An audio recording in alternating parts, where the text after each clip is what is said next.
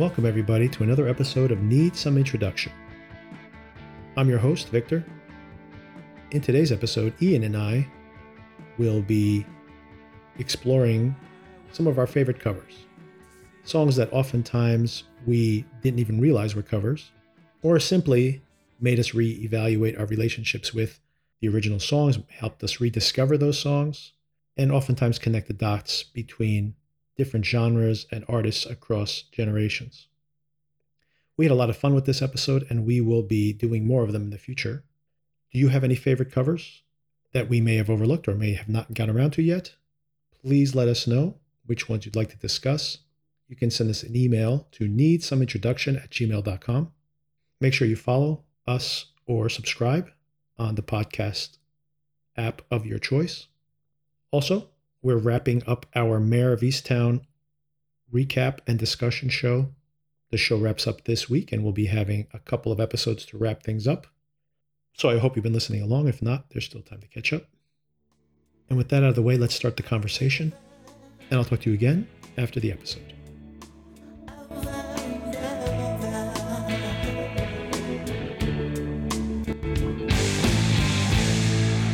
Baby, I think I love you. I wanna know for sure. Come in here and listen to me one time. Will you move with me?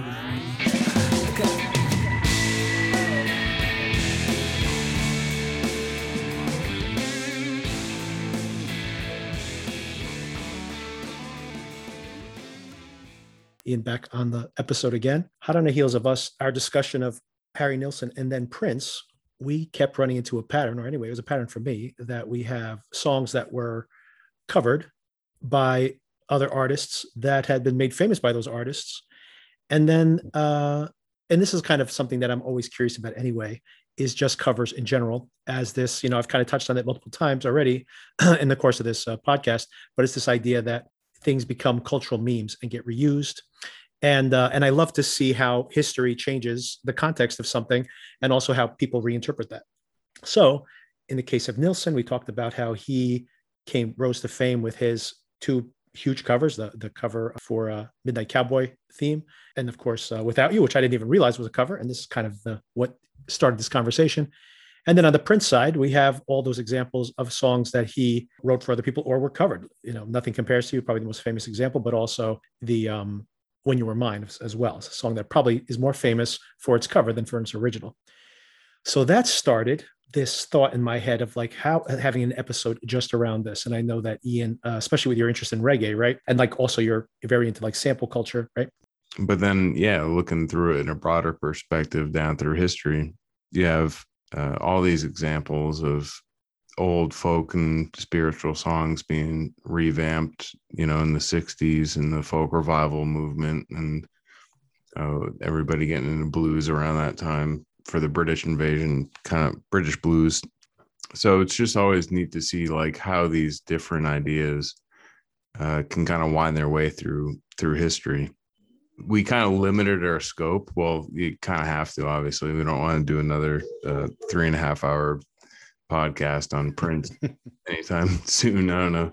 So I'll kick things off. So I have for you maybe my favorite ever cover. So my experience of this song is that I knew the cover first. Loved this song immediately as soon as I heard it. And I'll give you a clue that it's an R&B song from the 70s, early 70s, if that's a clue. And then later on, I discovered that this is a band that I probably never took very seriously.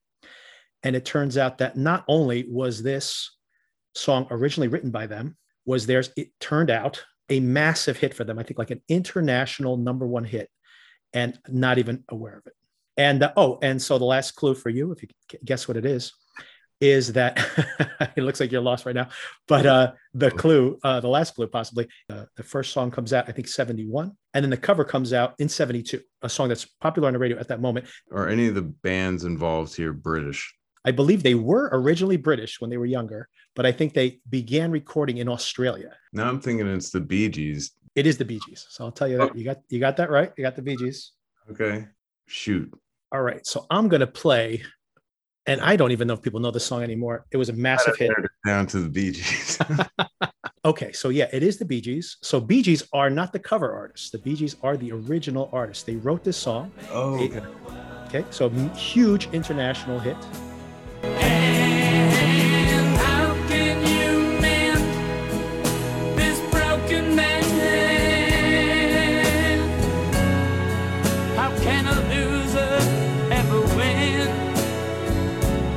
Please help me mend my broken heart and let me live again. So what do you think of it? And do you know who covered it? Yeah, I think you're probably talking about the Al Green cover. Yes. I thought that, wow, that's awesome. It sounded more like a old country song to me than. Well, they had like, it's weird. They had their early hits. What was that one hit about the Massachusetts coal mine or whatever? Like one of their first big international hits was like so funny. They're talking about like just in this like a coal mine collapse in Massachusetts, and I'm like, what are these Australians writing about? This song. But No, you're right. Yeah, before their pre-disco stuff, they were very much more in the mode of like the Kinks and like the Beatles, and they weren't as funky, but they still could write a great song. yeah, and I think that's the key to it, by the way, is that even listening to this song now, which is a good song, don't get me wrong, that it still is like, maybe just because I know their disco song so much, and like their vocal technique is almost like a meme of its own. So it like kind of distracts from the quality of the songwriting. But anyway, that song was a huge hit. And this is why I wanted to open up on this one, because it's kind of the prototype for all of these possible ones, and maybe none of them will be as good. Even I don't think are as good as this one. So I'm going to just talk about this Al Green cover. It's on Let's Stay Together. This was never released as a single. I think it's a B-side, but in retrospect, I think it just gained a huge amount of notoriety for its quality. There's different types of artists. Some people are artists because they're singer-songwriters, they're Bob Dylan, whatever else, great artists like that. Prince, right, writes and performs all his own music. But there's something to be said for being a great interpreter of music. And I think Al Green, in this regard, is like he makes the song greater. He finds something, an emotion, another register in the song, and it's incredible. I love it. I can think of younger days when I lived for my life was everything a man could want to do. I could never see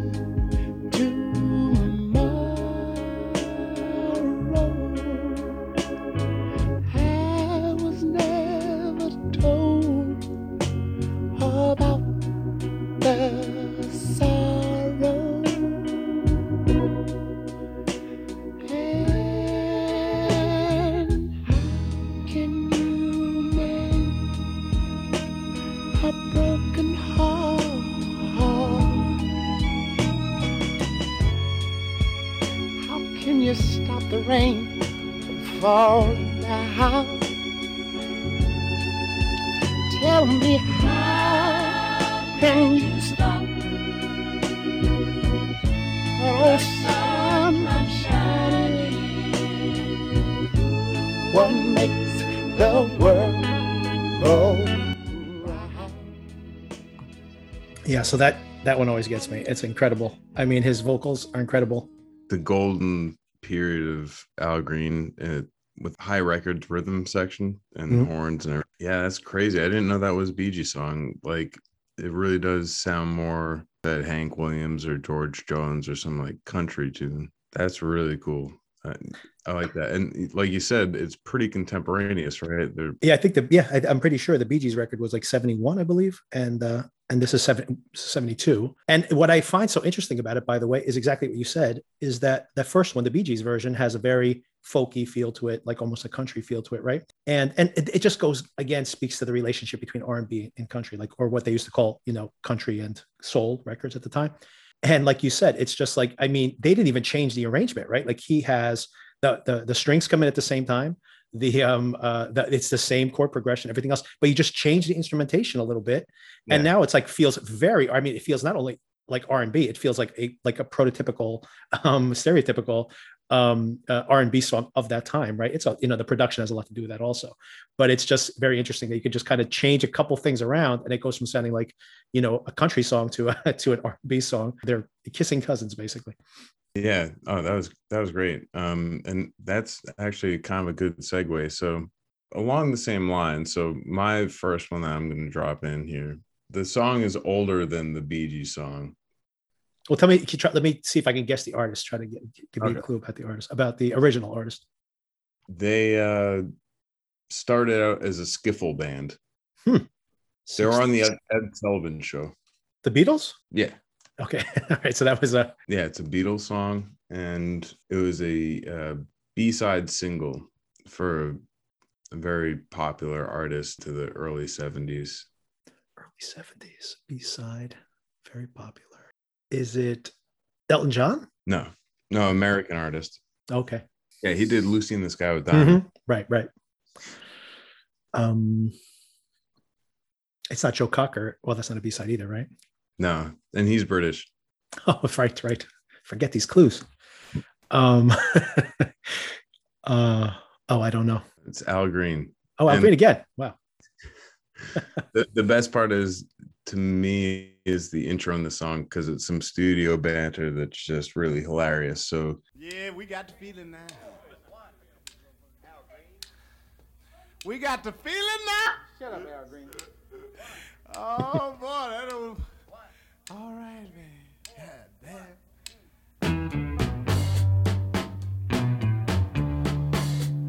Ooh yeah, I tell you something, girl. I think you understand. And when I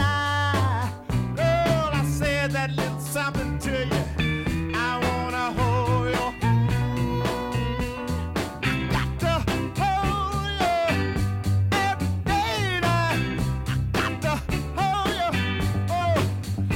Oh, please, girl, say to me, baby, honey, say, let me be your man. And oh, please say to me, walk up and tell me, I wanna hold your hand. I wanna hold your hand. I wanna hold your hand. I don't think I've ever heard that. That's awesome. yeah, it's one of the best Beatle covers ever, I would say. Man, Al Green was killing it back then at that time. Man. Yeah, so that to me, like, one, the intro where it's like, shut up, Al Green. That is It's hilarious that was that live? Was that a live recording? Or no, it's a studio in studio? kept that from the recording booth, I guess, But yeah, it's super funky, and like the original was in 66 or 64 even. Yeah, it just makes it so much more punchy. Once again, I love when you take something and they just kind of change the ingredients there in the recipe, and it's like a very, very different feel, right? Yeah. Speaking of that, I might as well just do it. All right. So I've already teased this, that it's going to be Al Green once again. All right. The original this time is Al Green. It's covered, like you said, changing it up. So this is instrumentation is different. It's a different feel. It's a very, very popular song. The cover is very, very popular. And the cover is released maybe 4 or 5 years after. I'll kind of give you a clue. The cover artist is like a foundational New York scene band, like the whole CBGB scene. Oh, Take Me to the River by the Talk. Yes, exactly. Yep. So if people may not know, this is a cover, by the way. So here is the Al Green original. I'd like to dedicate this song to little Junior Parker, a cousin of mine that's gone on, but we'd like to He loves to talk carry on in his name. in that like beginning of the song. I sang. I don't know why I love you like I do. After all the changes that you put me through, used all my money and my cigarettes, and I haven't seen how to have you yet. I wanna know, won't you tell me I love to stay? Take me to the river.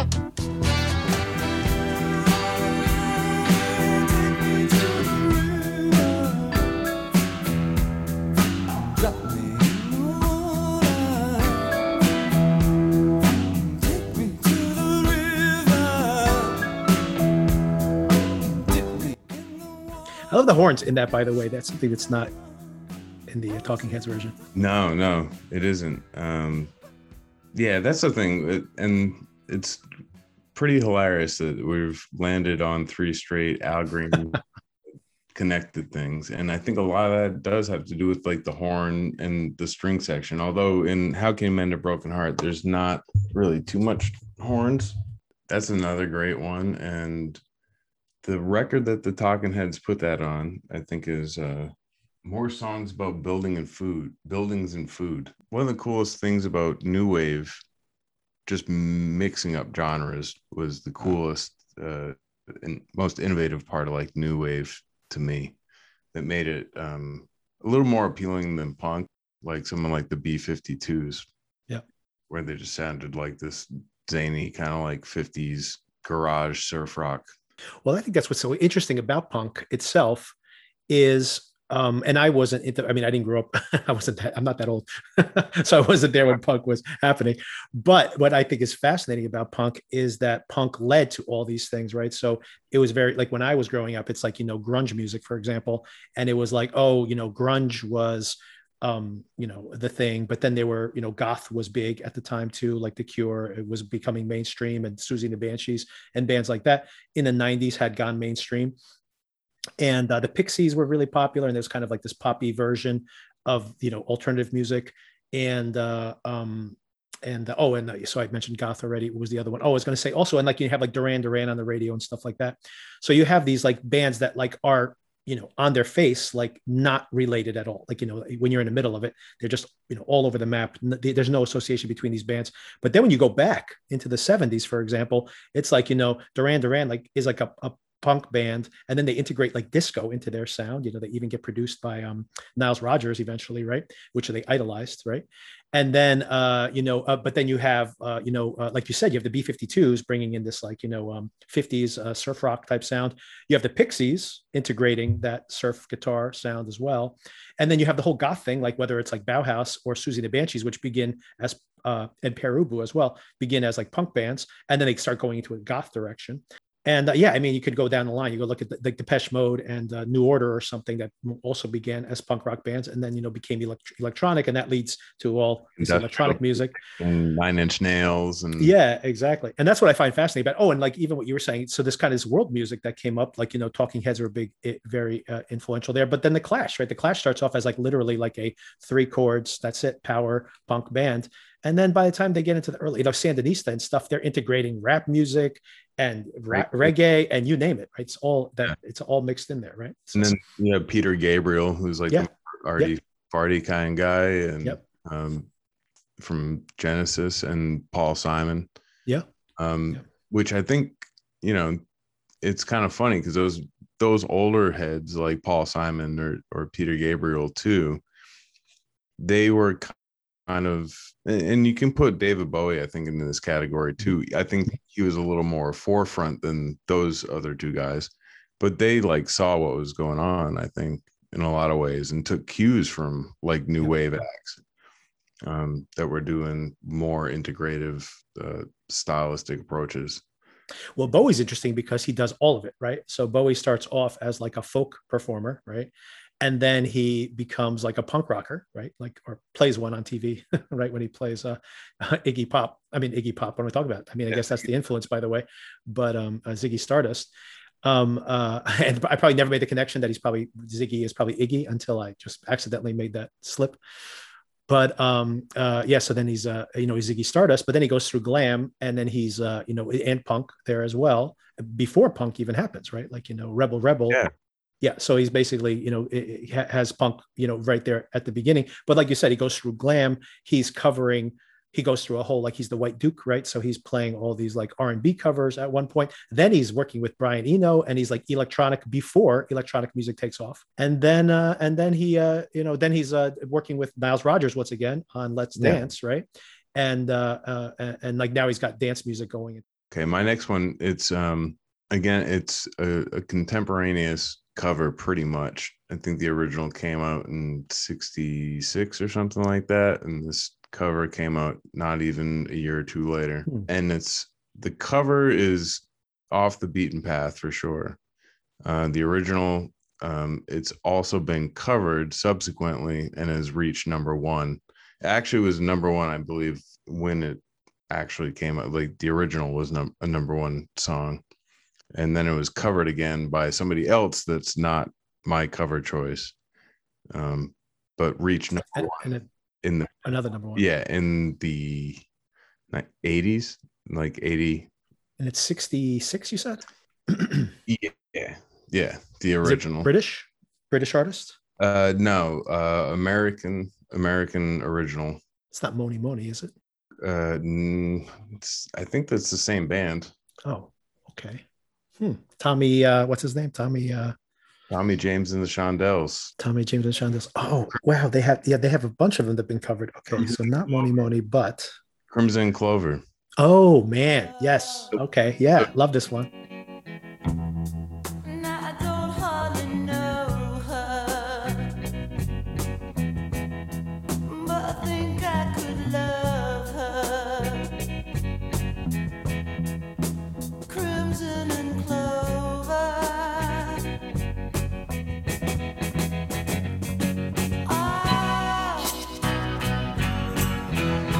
So Joan Jett took that number one. I think it was 79 or 80 or.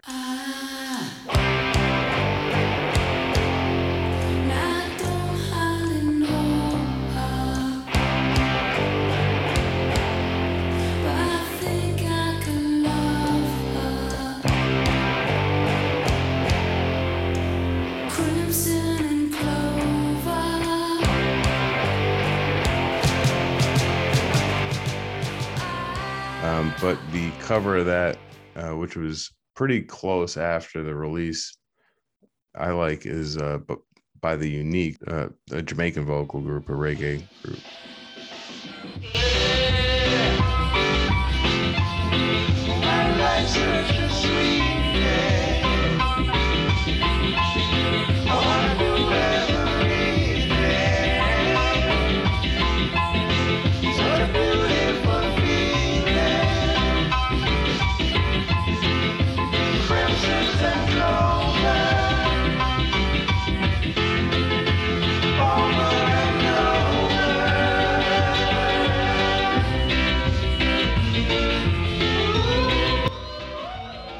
And was that a hit here, or was it a hit anywhere?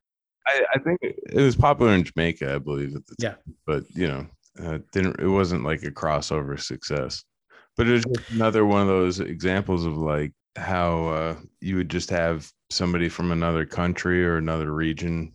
The original is very dreamy in a way. That one has a little more like vibrancy to it. Yeah, I love it. When did that Tommy James song come out, by the way? Let me check. And the funny thing with that too was like he was like graduating high school or when you recorded it, and then the band really went nowhere, and then most of the band members like split off to go to school, and it got into the hands of some DJ and it became like a hit. So he reformed a band, recorded a record based on the success of that song. That was like Louie Louie, right? Where they jammed that together. And basically it was just a throwaway, and then that became the A-side, and then they had to like reform the band to like actually tour with it. Yeah, they're like, oh, I didn't even think we were together anymore, but people are asking us to perform this. So all right, here's mine. This band, I don't think this was ever a single for them, by the way. Let me just double check. They had some huge hits in the 60s, psychedelic, late 60s, and covered by a grunge band. Not this song that I'm going to play, but they had a song which was a number one hit that was covered and became a number one hit. They're a Dutch rock band. This is very weird. Dutch psychedelic rock band.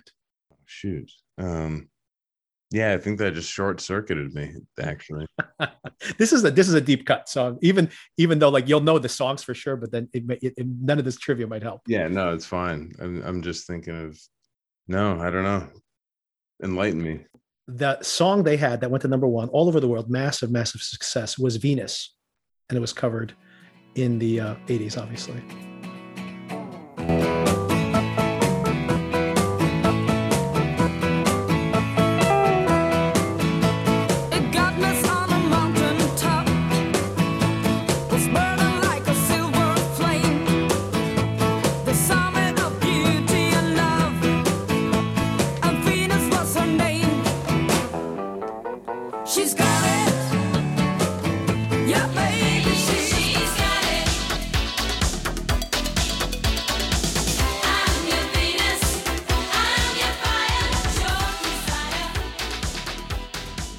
remember, you know the band. They may not know. Once again, this is a pretty deep cut, so you may not know the band.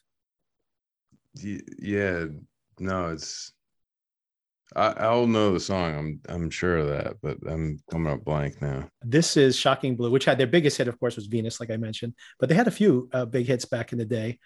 And the song is Love Buzz, and it's covered by Nirvana. So I said this might be a pretty deep cut on both regards. So Yeah, let me play the cool. This is a perfect example of a song that the Nirvana song that I never would have suspected this was a cover. Right? Transform. But here, Yeah. Would you believe me when I tell you you're the king of my dreams? Please don't deceive me when I hurt you. It just ain't the way it seems. Can't you hear my love buzz? Can't you hear my love buzz? Can't you hear my love buzz? Yeah, I did not know that was a cover that Nirvana did. But you can definitely see the appeal, the Marshall drums and like this kind of dark, ominous kind of like little like bass led progression, and then the loud quiet parts. Yeah, that's cool. Oh wow, I didn't know that. yeah, and I'll just play a little bit of the Nirvana version, which is off of Bleach. It's off their first album. I have a little trivia about Bleach, what I just found out about recently, which I thought was pretty cool also.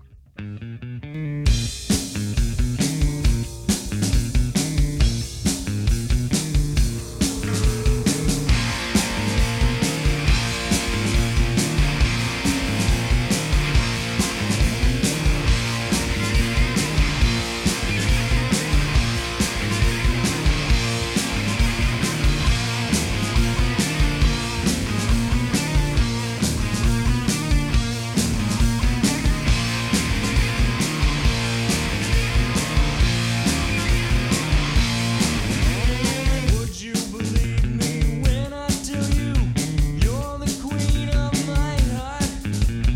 Please don't deceive me when I hurt you. Just ain't the way it seems.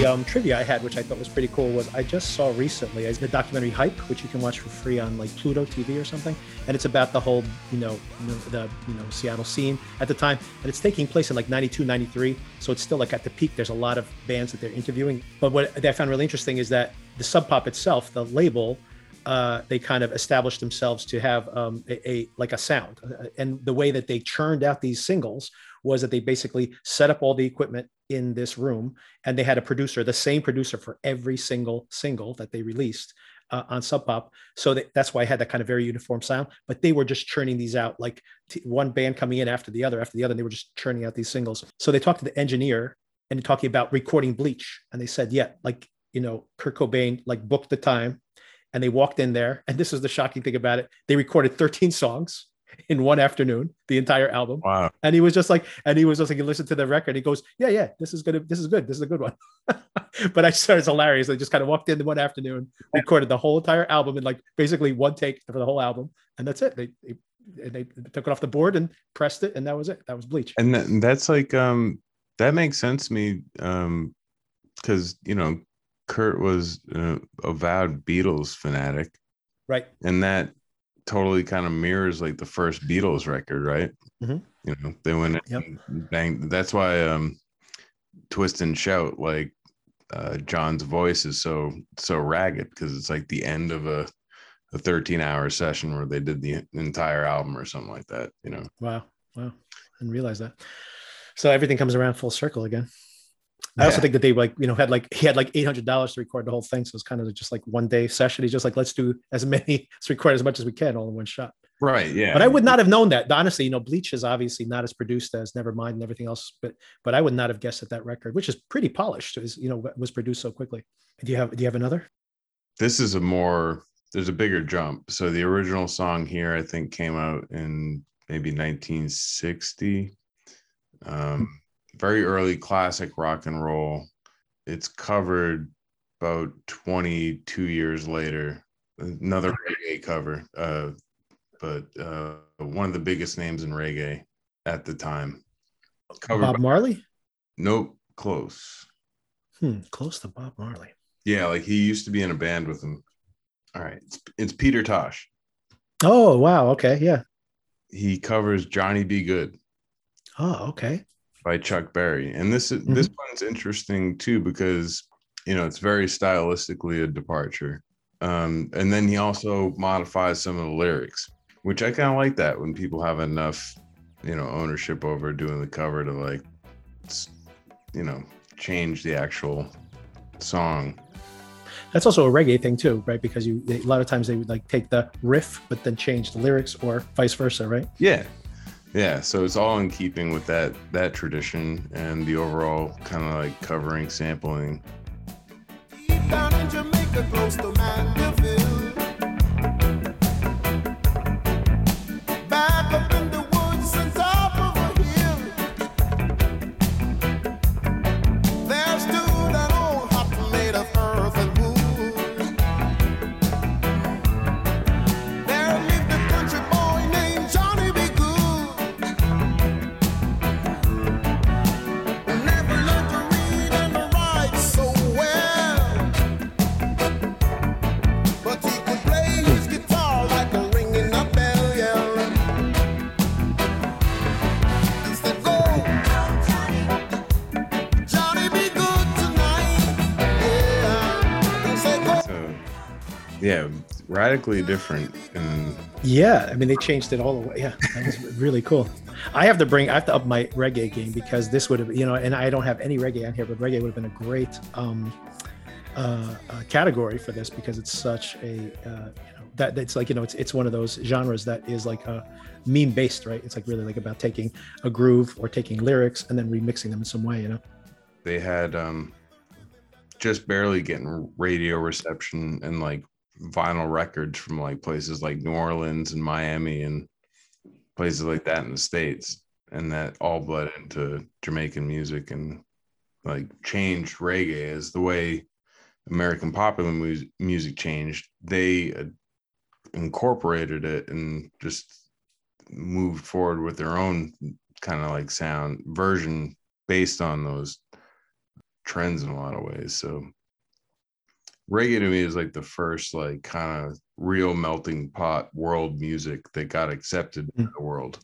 And I think it instigated that to a large extent. And because it became so popular, like you said, it kind of brought that, brought it to like a broader culture. And then you started seeing more and more of it. Although, I mean, I guess everything's a melting pot of music when you really think about it. Yeah. But like you said, it was like the first time someone's like kind of intentionally doing that, rather than like almost accidentally doing it with some of the genres of music we have here in the US. But it makes me think about like Louie Louie, for example, when you're talking about some of those things. When I was like digging into Louie Louie, you have a situation where it's like, you have a cha-cha song, right? That's then covered with Spanish lyrics, right? Which then being covered by like a rock musician, Garage band. then it becomes the garage band version of it, and then that like kind of initiates like almost like becomes like a prototype for punk rock, right? So that, like you said, it like almost, that's not only that it's garage rock, it's almost like the beginning of garage rock, right? And then of course Toots and the Maytals has a great cover of Louie Louie. Yeah, exactly. So it's all, Louie Louie, by the way, is one of those songs that fascinates me, because it's like almost like you can just look at that one explicit song and you can see like the whole history of rock and roll in it. It's like it's the merging of, basically a rock and roll cover of a cha-cha song, right? And it's like, what rock and roll was doing at the time, which was taking other genres and making them into folk music and bringing it like to electric and higher energy or whatever. Right. And then it becomes, not only that, it becomes mainstream, it like launches in some ways like a genre of its own. And then, like you said, and then it becomes reused in like a reggae song, in rap songs. It just keeps going and going and going, right? So 50 years from now, we'll still be listening to some version of Louie Louie on TikTok or whatever the replacement of TikTok is. The riff will never go away. All right. So let's do one more. Okay. Do you want, these are all pretty straightforward. You're probably going to know, I'm just going to tell you the artists. Well, one of them is not straightforward at all. So the ones you're probably going to guess is, do you want to hear a contemporaneous cover of a Bruce Springsteen song in a different genre, or this is from the 70s, or do you want to hear Bowie covering someone also in the 70s? What's it? You can probably guess that one. Or do you want to hear a contemporary Black Sabbath cover that doesn't sound anything like, well, doesn't sound that much like the original? Let me go for the last one. Okay, I love this one, by the way. I'm glad you picked it. So this is, I remember playing this song for Kim, by the way, and she didn't even know that the original Black Sabbath song, she goes, that's a Black Sabbath song? But then this is actually perfect because it comes full circle to my first pick. So the Black Sabbath song is Changes, which I'm sure you know. But in a very different register for people who know Black Sabbath. But it's too late now. I've let her go.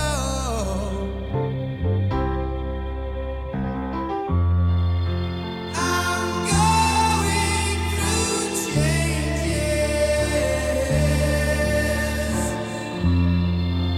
I'm going through changes.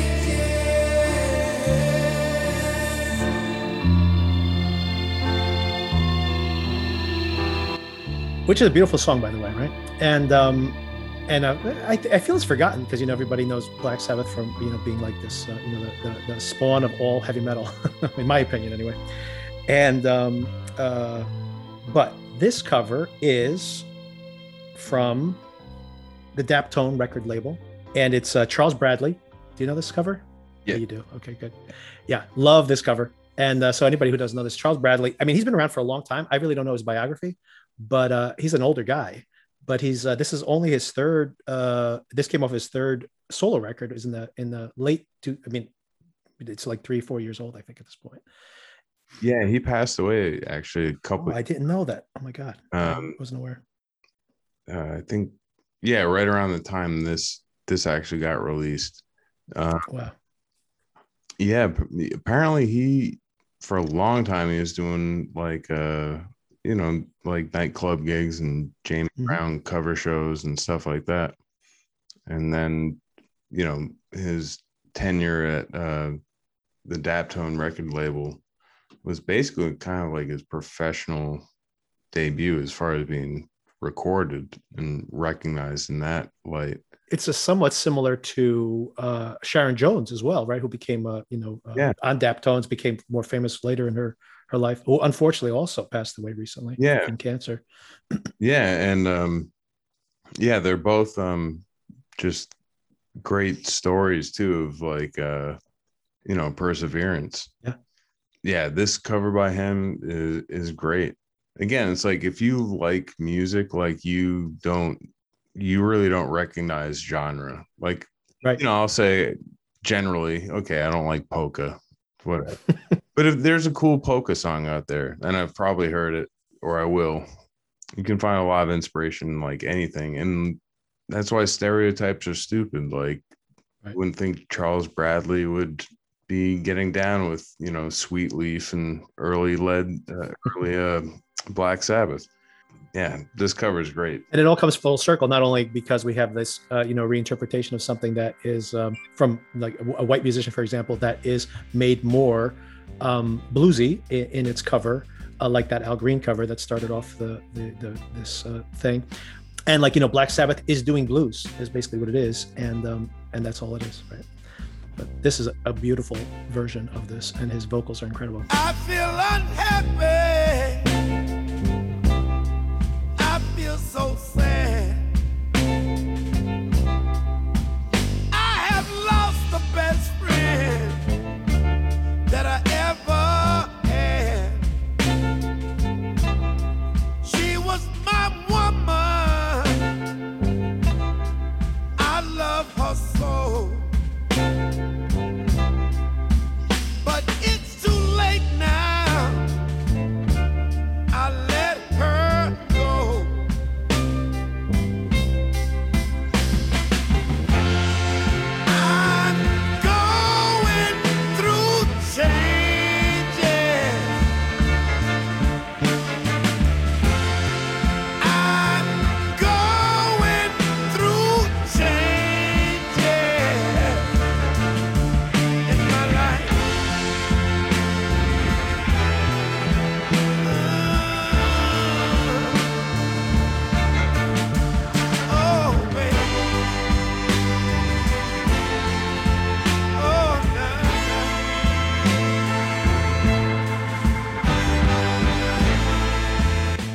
And that's the Budos band, which is like the house band. I think it's the house band.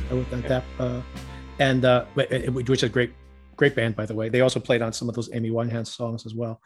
But yeah, great backup band. But anyway, yeah, I mean, I've just recently, like probably in the past year or two, started listening to him, and I didn't even realize he had passed away. But yeah, I really enjoy him. Yeah, that's a great song. His actually, it's funny. We jam on that too a little bit during band practice because it's so cool, and like it's just they don't change the again, like they're not changing the arrangement right really up dramatically at all. It's just like different emphasis, and you have another example of how a horn section just makes things better. Yep. Yeah, so it's funny that you picked that one out of the list because it may be because you knew it, but it really brings it full circle. But my choices back to, like you said, it has a lot of the same, a very different original song, obviously, but taking that, slowing it down, adding the horns, really brings it a different color to it, and the vocals, of course, right? I feel that Ozzy's a good vocalist. I mean, I think Ozzy Osbourne was never a fan of his in the '80s. I was already, I thought it was like kind of that cheesy rock and roll. For me growing up, but Black Sabbath was great, and he's like a great frontman for that band back in we're talking 50 years ago now. Yeah. But he's definitely, but doesn't have the same kind of emotional charge that like someone like Charles Bradley. That all tracks for me. I mean, Ozzy's definitely one of the he's one of the more distinctive voices in rock. You want to play out on something? Do you have one you want to play out on? Yeah, so I think I did 5, so you have you can wrap up. Yeah, I cheated too. Like I said, I have like 12 songs on here, but no, it's fine.